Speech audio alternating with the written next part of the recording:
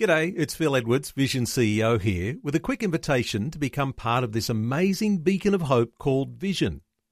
Together we can put our love into action to help people of all kinds build or rebuild their lives on the truth of God. Please consider the part you can play during our upcoming Visionathon appeal, remembering that it's your support that makes Vision possible, including this podcast. A biblical perspective on life, culture and current events. This is 2020 on Vision. We're back onto Australian history. It's back in our sights again as we unpack the fascinating details and including not just the odd historical story, but political, social and economic insights into those forces that moulded Australia's development. And with special focus today on amazing people, a couple known as the Chisholms and the inspirational Aboriginal inventor and preacher David Unipon. We're also going to be touching on Australia's very first Christmas Day. That you will not want to miss. And as you'll know, in a very secularised age that we live in now, revisionists are trying to minimise Australia's Christian foundations. So we're back today with historian and political strategist Dr. Christopher Reynolds. His historic research uses original documents, government letters, articles and legislation to reveal some compelling propositions. You'll be able to read about those things in his new book, which is called What a Capital Idea, Australia 1770 to 1901. As an historian, Christopher was first listed in the International Who's Who Historical Society in 2006. He's published in politics, business and education. As a political strategist, he was even awarded a commendation from a former US President, Ronald Reagan, having held White House appointments and worked on several US political campaigns. He's been a school teacher, a university professor, business manager and political strategist, and in Australia, Christopher Reynolds was a former executive officer for the New South Wales Minister for Public Works and was executive director for the World Trade Center in Sydney. And I might say a special welcome back to 2020 to you, Christopher Reynolds. Thank you very much, Neil. Hey, Christopher, we've had a couple of conversations already about your book, What a Capital Idea.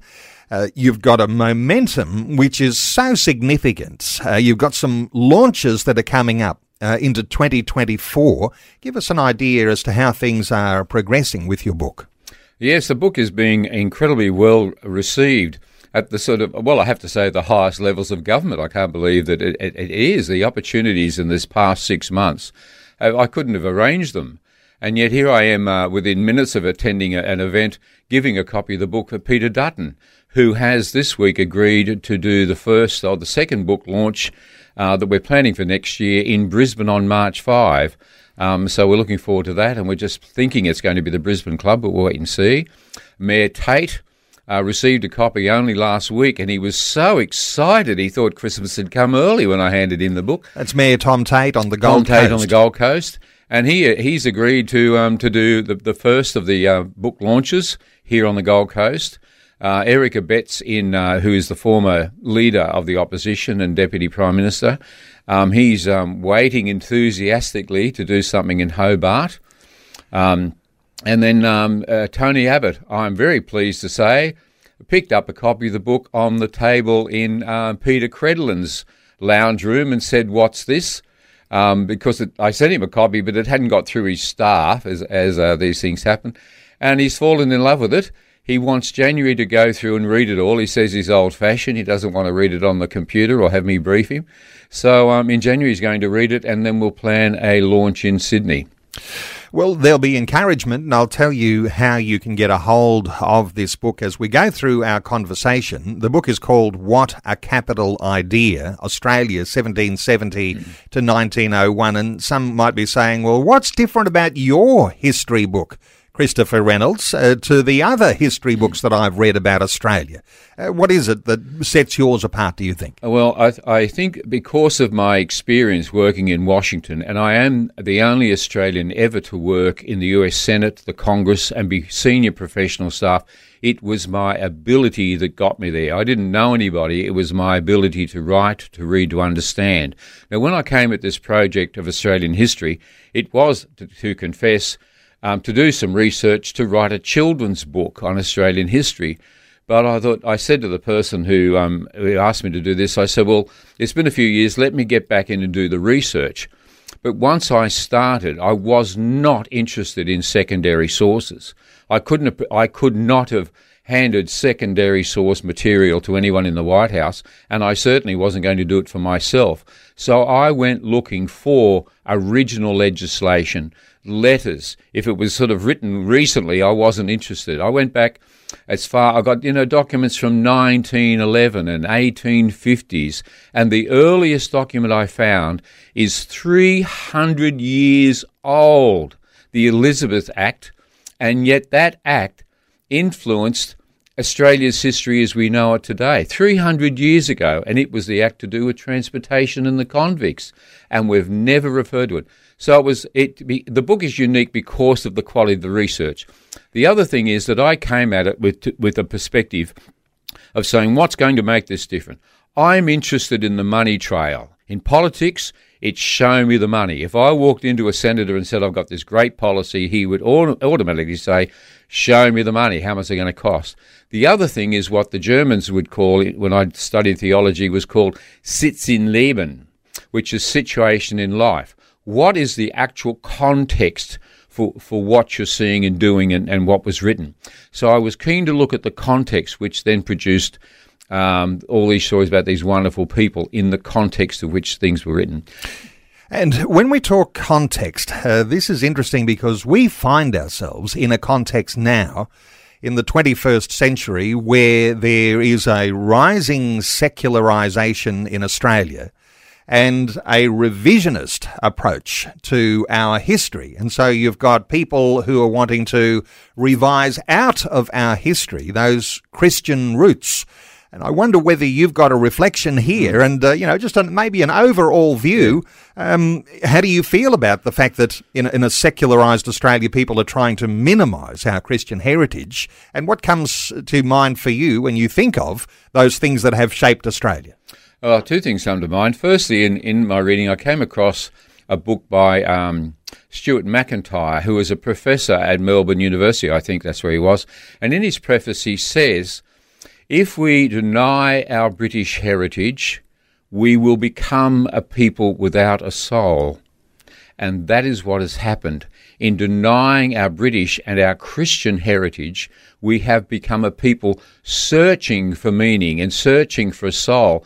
And it is, as far as I'm concerned, absolutely ridiculous that people are running back and looking at a Stone Age society, the Aboriginal society as it was, and thinking that's going to give us meaning in the world today. I mean, it's just a ridiculous idea. But it's this concept that we have created a vacuum for ourselves. The other issue that you raise is this business of the revisionist, trying to write things in. Well, when I studied theology, if you decided you're going to look back at the Bible and you wanted to interpret something from your perspective, it was called eisegesis, not exegesis where you read things out of meaning, but you're putting things back. So I'm afraid I still have that concept. It is illegitimate for an academic to actually decide I'm going to write something in to the book or interpret it from my perspective. But that's what's happening. It's not legitimate to actually write back into. My book says this is what happened. There are 300 references, but I read more than 600 documents before I would put my name to this book. Now, we want to talk about a number of identities in Australian history today, and I'm also wanting to talk to you about that very first Christmas. I'm going to hold off on the Christmas for a moment while we just mention these other identities. I want to talk to you about the Chisholms, talking about Caroline Chisholm and Archibald Chisholm, her husband, and also to talk about that just incredible and amazing Aboriginal identity, David Unipon. Let's start with the Chisholms because they didn't arrive on our shores until the mid-19th century, about 1838. But they made such a huge impact and were rock solid in their faith.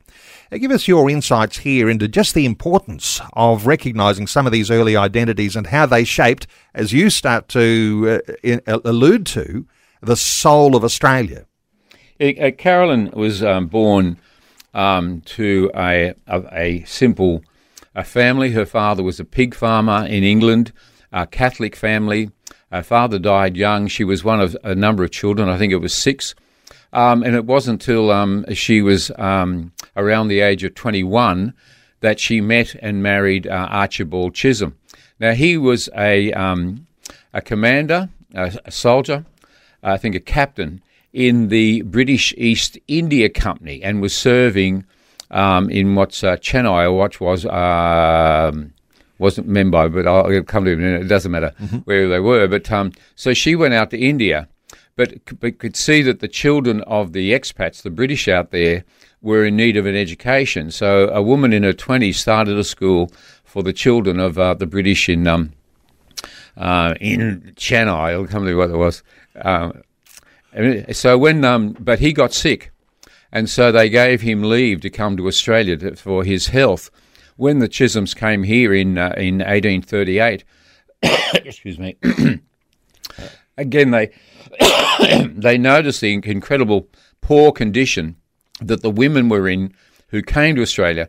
Now, there were twice as many men as women at that time, but when the women came out, they were most of them were instantly snatched up for wives or domestic service, but there were quite a few that didn't, were in poor condition, and so they started to look after them, provide them with housing and food, and the service just grew.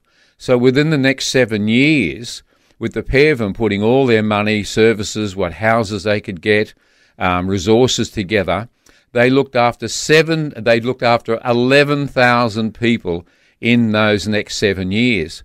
Can I say some more? Sure. Yeah. Okay. We're on a roll here with this couple.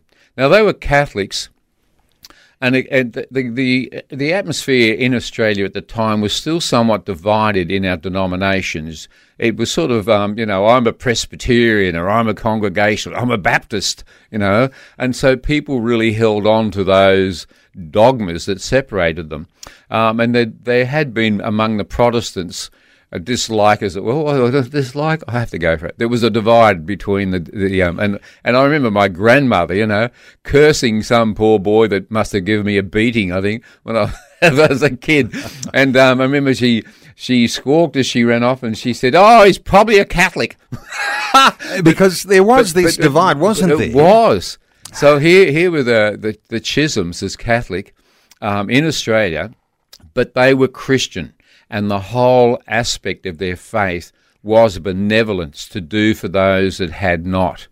They refused to take money from the government, and I think even large charities, and they spent their whole life and all of their wealth on looking after others.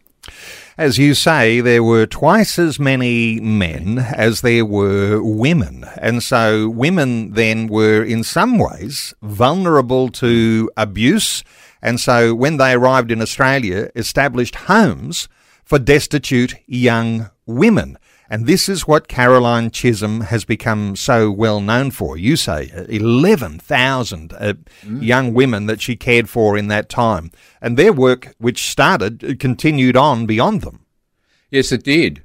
But they also extended the service to young men and to children as well. So the service grew. But after, I think it was about 5 or 6 years, they returned to Britain. And there they lobbied for people to support what the work they were doing in England. But also they started their first immigration program. I think I've got to think 38. I think there were probably a couple others before that with Lachlan Macquarie. But they started promoting coming to Australia, which was something, and Carolyn ended up speaking to the House of Lords committees on 2 occasions. But Archibald, I think, doesn't get the mention that he should, because it was he that then organised the ships. He paid for the ships to bring people to Australia. He organised all the business. He got on a ship before the others had left and was here in Australia, in Sydney, to meet the ships. He devoted his whole life to support what Carolyn was doing and was right there with her. So, yeah. So they came to Australia. They began to work with those vulnerable women.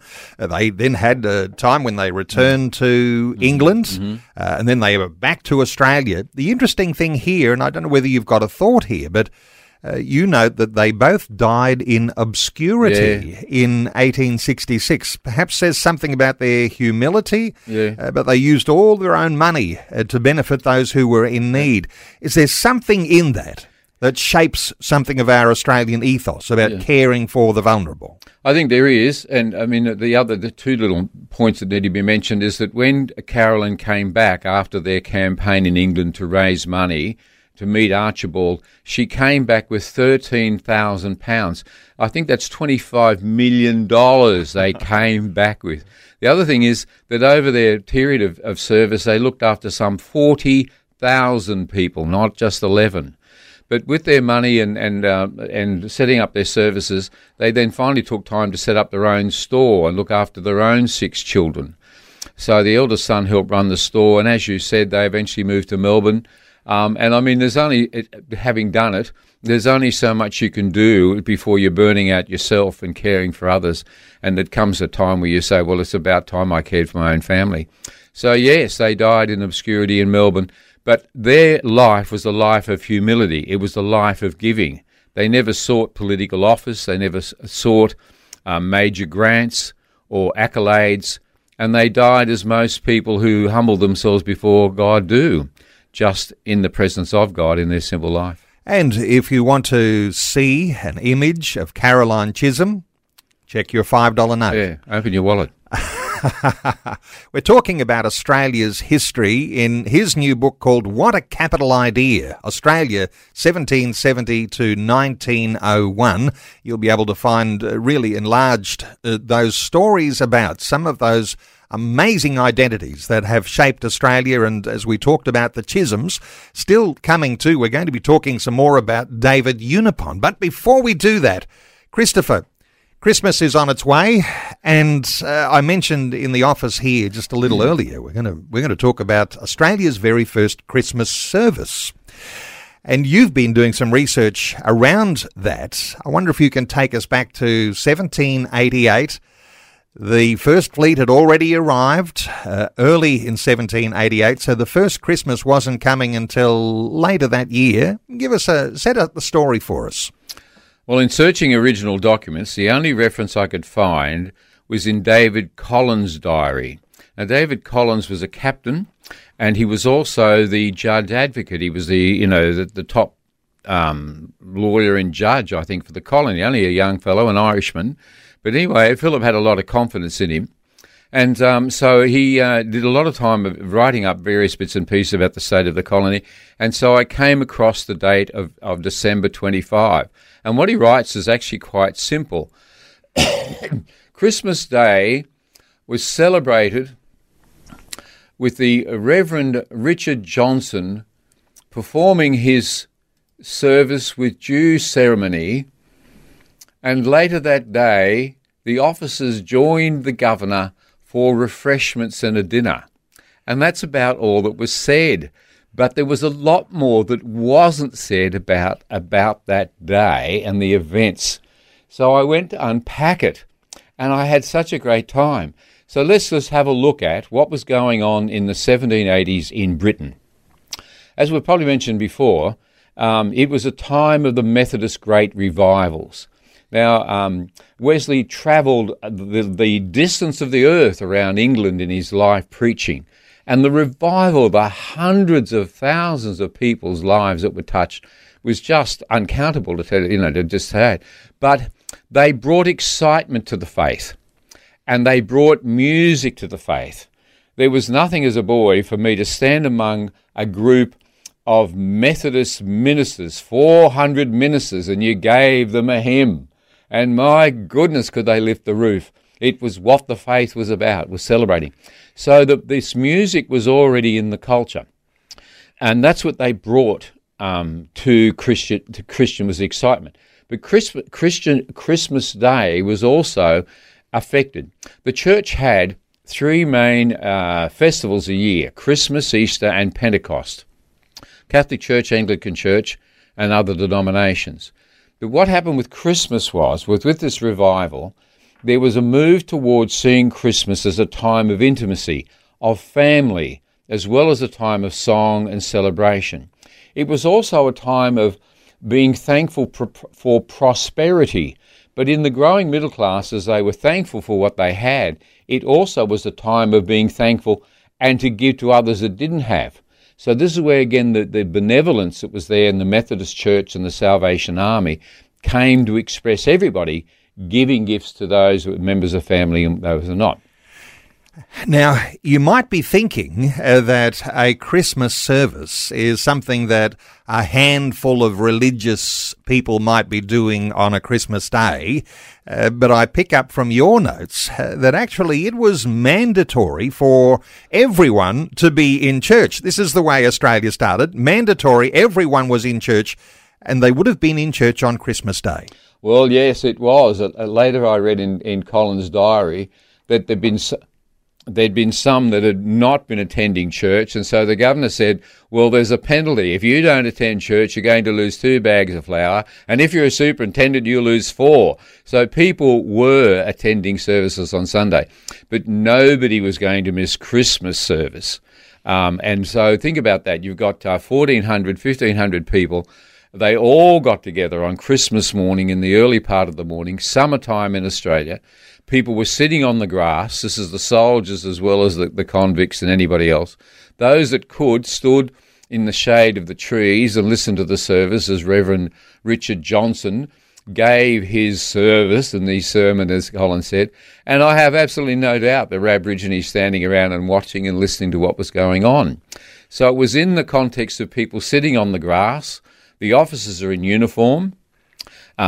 Johnson preaches with his enthusiasm about Christmas Day, and they sang Christmas carols, and they sang Silent Night, O come all ye faithful, hark the herald angels sing, and it went on, and so it was a celebration here on Christmas morning. So those wonderful carols, and we'll often reflect, these carols are not new inventions, they're not new productions, they're hundreds of years old. Yeah, we're singing songs that are 250 years old. So the same sorts of songs that we might sing today, as you say, Silent Night, O Come All Ye Faithful, and a few others you've got in your notes too, like Joy to the World and God Rest Ye Merry Gentlemen. These are the sorts of songs likely would have been sung on the very first Christmas in Australia. I have absolutely no doubt about it, because you see that English tradition, because that's where they were. I mean, how many Christmases you had before you had one in Australia? I mean, this was what we do on Christmas Day. And in passing the peace, as people would have all stood up to pass the peace, as we still have the same Anglican services, they would have all turned to each other and wished each other a Merry Christmas. And I think I put up on the post a picture of a kookaburra with a Santa's hat on it. And I couldn't resist that. You know, I feed 6 kookaburras every afternoon. And, I thought I might go out and get one, do it myself. But Christmas in Australia. And as you say, the governor would have invited the dignitaries of the day to join him for dinner. But you say, too, that he would have had a desire to increase rations of flour, but they were going through very hard times in that first year.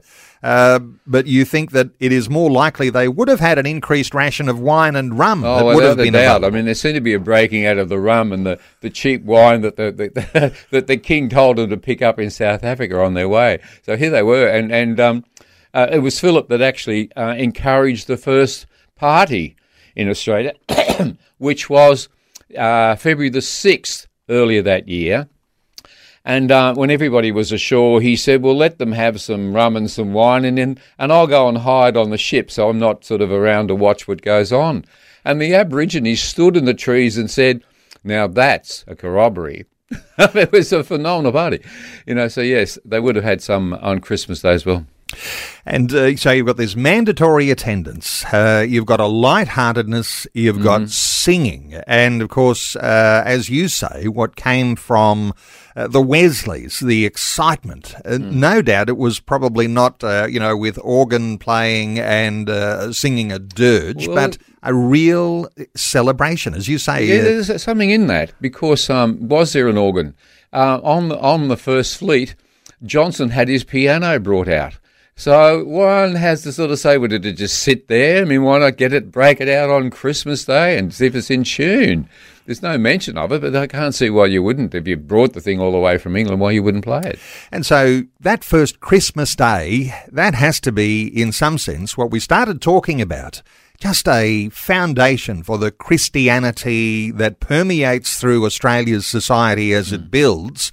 From the time of colonisation, it's just an amazing Christian heritage. Well, I think when you read through history, I don't know why there's this inclination to secularise everything that you're reading, which my book doesn't. Faith is important to my life, to your life, whether people believe or not. They do believe in in something, even if it's their hoping that they get through the day themselves. So our spiritual aspect is important, but we seem in history to wipe it off the pages.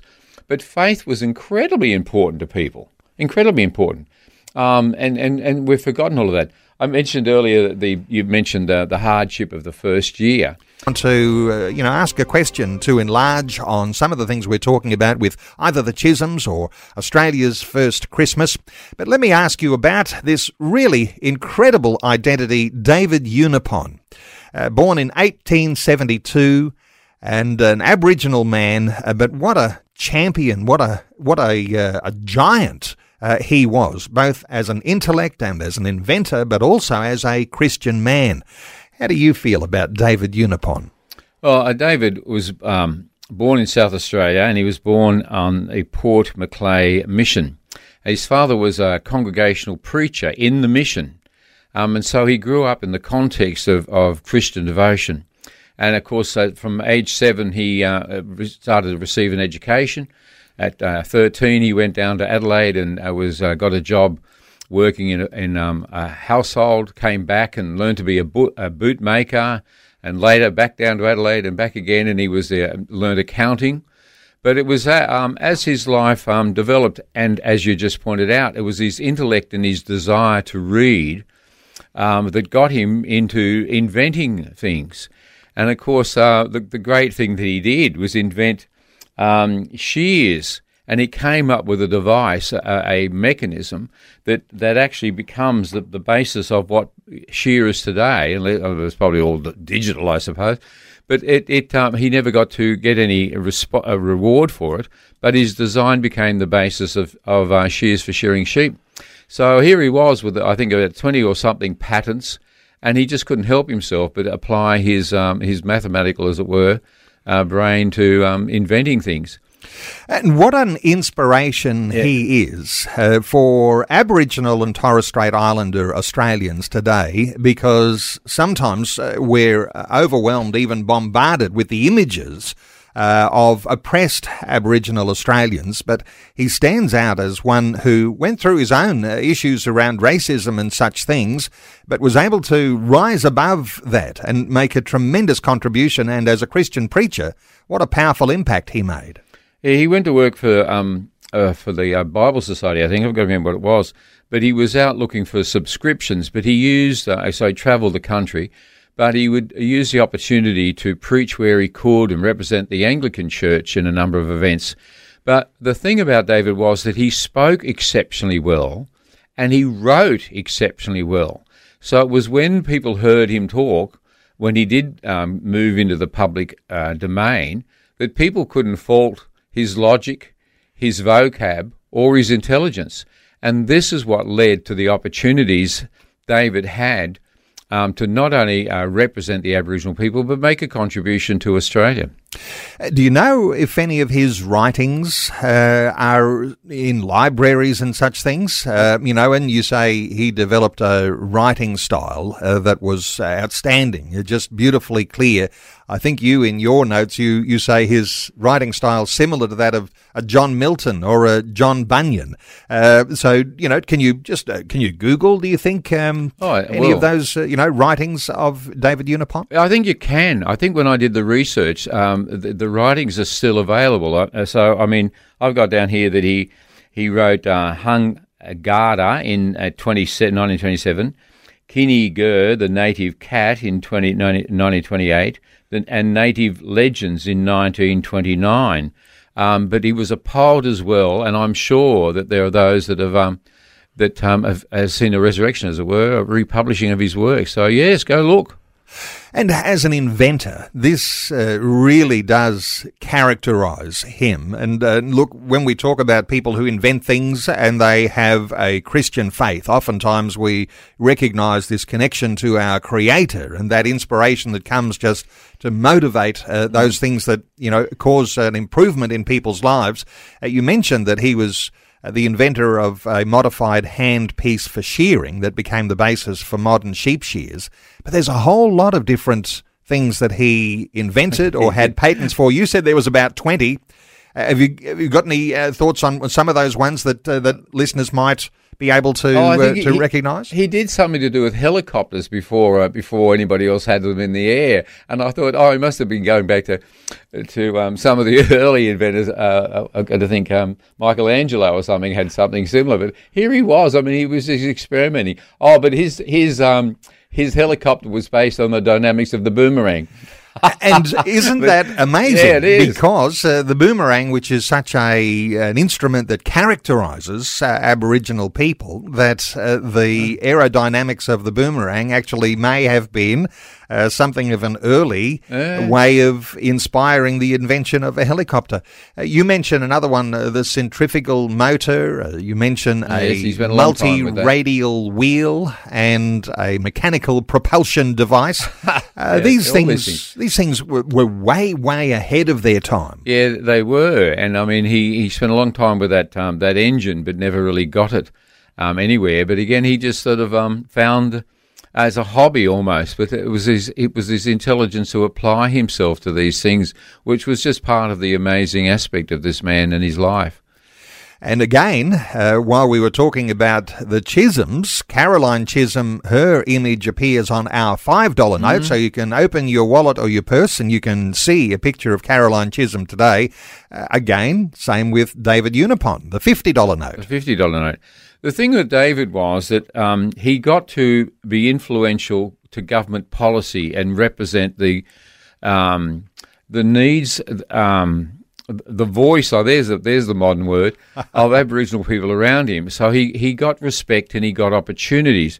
But there was also a time when there was the Australian Aboriginals League in 1938 decided that Australia Day was a day of mourning, and he took umbrage with that and thought it was just wrong. And it wasn't going to serve the Aboriginal people or Australia of any good to think that the British come to Australia.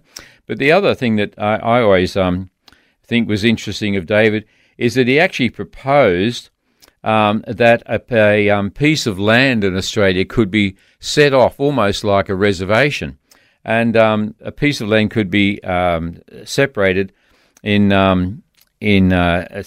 central or northern Australia for Aboriginal people to live in, which was probably, I suppose it's worth considering if people would actually prefer that. I don't know. I think you're better off among all the wonderful services of living in the...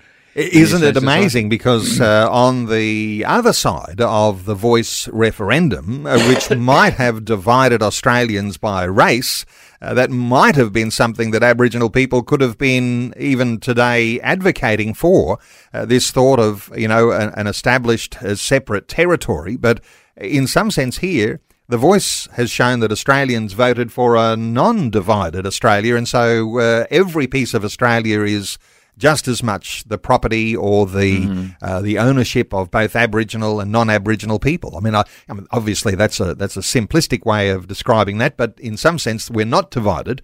But he was proposing that way back in 1926. Yeah, it was. I mean, it's a long time back to sort of say, well, if people want to be separated and have their own religion and society, why not give them a piece of land, I suppose, and a bit of welfare. We could tax them or something every year or whatever it is. But, yes, but it's fascinating with the situation we've just been through with this First Nations people political movement, which, of course, the name is there because they weren't necessarily Aboriginal people.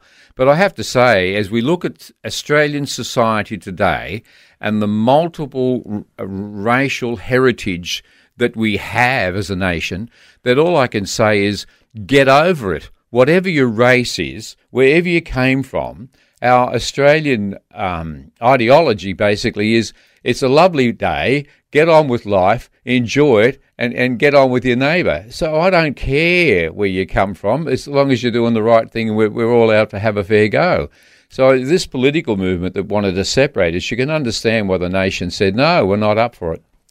And a little bit of wisdom too from David Unipon, quoting from your book, where his response to racism, and you say, yes, he was subject to racism, even denied accommodation, and he was widely travelled, and so being turned away from staying at an inn or a motel. But his response to racism, as you write, in Christ Jesus, colour and racial distinction disappear. And that thought helped him as he faced his own racism issues, that there was not black and white before God. Yeah, here's something. Can I just jump back to Christmas on this one, because it's important.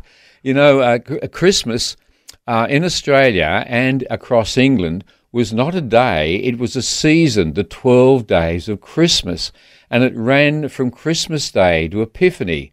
Epiphany? What was the Epiphany? Oh, that was by tradition the day that the three wise men came to visit the child Jesus. The significance of this right there in the beginning was the gospel was going to be for the world. The world had come to Jesus. And here we are, as a Christian, one cannot, as God is not, as Christ is not, one cannot be racist.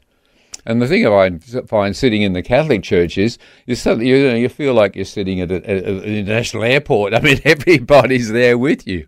You can't be a Christian and be racist, and that is something that should be fundamental in our country today. And no doubt, racial divisions and disputes are not all finished with yet. In fact, some might be saying they're going to be continuing to be on the rise, and therefore this connection of our Christian heritage, even through the likes of a David Unipon, and the wisdom that we might glean about how we see one another from a biblical Christian foundation, these things are all going to be very important, very useful in coming debates. I think the thing with mentioning the Chisholms as well as David was that here were simple people who got a calling. They certainly got a vision. They had tenacity.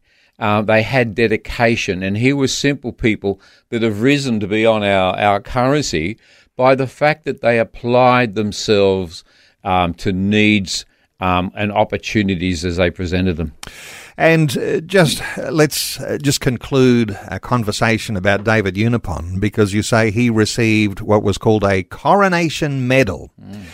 He was 81 years of age, and on the coronation of Queen Elizabeth II, he was being recognised. So if you're wanting this sort of context of our Australian history, here was someone who was very, very highly recognised for the good work that he did in Australia's development. And that leads us to someone else who was very highly recognised, and you've been doing some work too with a lady named Daisy Bates. One of your favourite identities of Australian history too. Yes, she is. It rises to my highest level of admiration. Because, again, of her dedication, a simple woman who applied herself to a situation that was nothing less than challenging and did something that others wouldn't. She came out to Australia in her 20s, I think about in 1884 at age 21. She arrived in Townsville in Queensland, again a Catholic woman, and she married Edward Henry Morant, also known as Breaker Morant. Now, he was a station hand, was known for breaking horses, but he was also caught stealing pigs and a bit of a drunkard and whatever else. Of course, he joined the army and went off to the Boer War, which is where, of course, we know of him in his capacity as a soldier in South Africa. Wow. But Daisy went on to marry another horsebreaker, and I don't think, as I read of his life, that he was much better than the fellow she had already divorced. Going back to England and coming back again, she met the bishop, Catholic bishop in Perth, and travelled with him to Broome, and there saw Aborigines for the first time and what was happening. And so she dedicated her life. She lived for 14 years among the Aborigines. She lived as a justice of a peace on the South Australian, Western Australian border, and she had two things that she was concerned about. One was representing the Aborigines, and as a journalist, she wrote a tremendous number of articles. But she's also known because she... Can I keep going? Yes. She's also known because she got an invitation to attend a Sydney conference to talk about her life among the Aborigines. But she was out on the Nullarbor Plain, and she got a camel, and she and the camel walked all the way to Port Augusta, and there got on the train and went to the conference in Sydney. So she became known, and articles were written about her, the woman with the camel as she'd walked across the desert to get to this conference, in the one dress that she owned. When we talk about Christian faith here, whether it's Protestant or Catholic, when we discuss Christian faith and the hardships that were faced by pioneers in this nation, and when you talk about, going by camel across the Nullarbor Plain, well, there's something very significant about the resilience and the tough-mindedness that is in some ways, and I'll get your thoughts here, enhanced by an appreciation of this spirituality, this working under God, this mission endeavour. How do you describe that as we talk about even all of these different identities we're talking about today? Just this fact that this Christian foundation is in the thinking of these wonderful identities that have helped shape Australia, but that resilience often will come from their faith. You see, have a look at the three people we're talking about. The Chisholms, a simple background, find themselves in a situation, large families, and seek to care for those that don't have. David, an Aboriginal man who's a Christian, again, in applying his faith and his own abilities, finds he has opportunities to be none other than himself as a Christian, as an Aborigine, to speak his mind and to speak his heart. Daisy Bates, who is a writer, lives among the Aborigines, writes endless amounts of articles for people to understand them. She actually gets commissioned by the Western Australian government to write up the culture, etc., etc. So it's people, and where does the challenge come for you, even you and me? When the hand of God touches you, you can do no other. There's been times when you just know that this is what you ought to do. May I give an example? Good one? Yes. I went off to America. I met a beautiful American woman. There was a fellow in my 20s. I thought, what am I doing with myself? Off I'll go to America and I'll get a PhD. And I went to Washington, and I'd had politics in my blood, my family in Sydney. But when I saw Washington, it was, what would you call it? It was me, the excitement, the opportunities, the challenges. I went back and they said, if you stay in Washington, you will never finish your PhD. Only 1 in 19 people who get through the exams ever finish their dissertation. 1 in 19. So I went back. I worked hard. I finished my dissertation. I got my degree, and I came back to Washington. That's what I wanted to do. But I was Australian. And as a friend said to me, a southern accent, he said, "You're never going to get a job in this town, boy, for 4 reasons. 1, you're too old, you're 33. 2, you're married.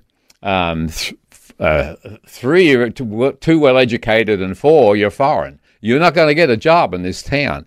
But I had the hand of God on me, and I walked the streets, I walked the corridors. I literally wore out a pair of shoes with holes in the bottom of my shoes and the bottom off the elbows of my jacket. I can't believe it. But I was going to get a job. And when I did finally get a break, a congressman came along, and instead of me having to wait 5 years to get a senior position and on a committee, 5 months. 5 months, and I was working on a committee a fellow came to me, he said, "I'll give you the money, go home. You're never going to survive in Washington." And I wouldn't take the money. I had a wife and a child, but that's what I was called to do, and I did it. So I can understand these people who dedicate themselves, whether it's living with the Aborigines, speaking on behalf of the gospel, or giving to people and children in need.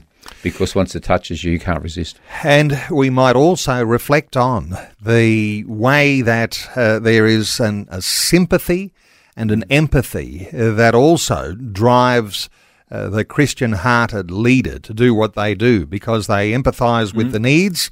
They recognise that there are vulnerable, they recognise that there are the poor, and they want to serve just as we have been served by our Lord and Saviour Jesus Christ, which is a care for people, but of course also an involvement working alongside him in his mission. Dr. Christopher Reynolds has been our guest this past hour. We've been talking through some of the amazing stories of those great identities that have helped shape Australia and as you said earlier, Christopher, the heart and soul of who we are. And it very much is founded on those issues of our Christian faith and those who've gone before. You can get a hold of Christopher's new book. It's called What a Capital Idea. Oh, if people call in today or order the book in the next week or so, if they go to buy the book, I'll give them a 25% discount for Christmas.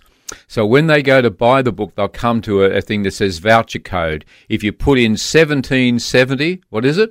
1770, you'll get the book for $80 instead of $109. I'll give you a 25% discount on a Christmas special. I imagine that's if they're getting that through your website. Yeah, through the website. So reynoldlearning.com. reynoldlearning.com. REYNOLD learning.com. Christopher, always great to get your insights. Let's do this again sometime in the early new year. Appreciate you very much. All the best with the launches that are coming up in February on the Gold Coast, in March in Brisbane. You've got other launches that are coming up for your new book in Sydney and in Hobart. An outstanding book. Thank you so much for sharing your thoughts once again with us today on 2020. Thank you, Neil. Thanks for taking time to listen to this audio on demand from Vision Christian Media. To find out more about us, go to vision.org.au.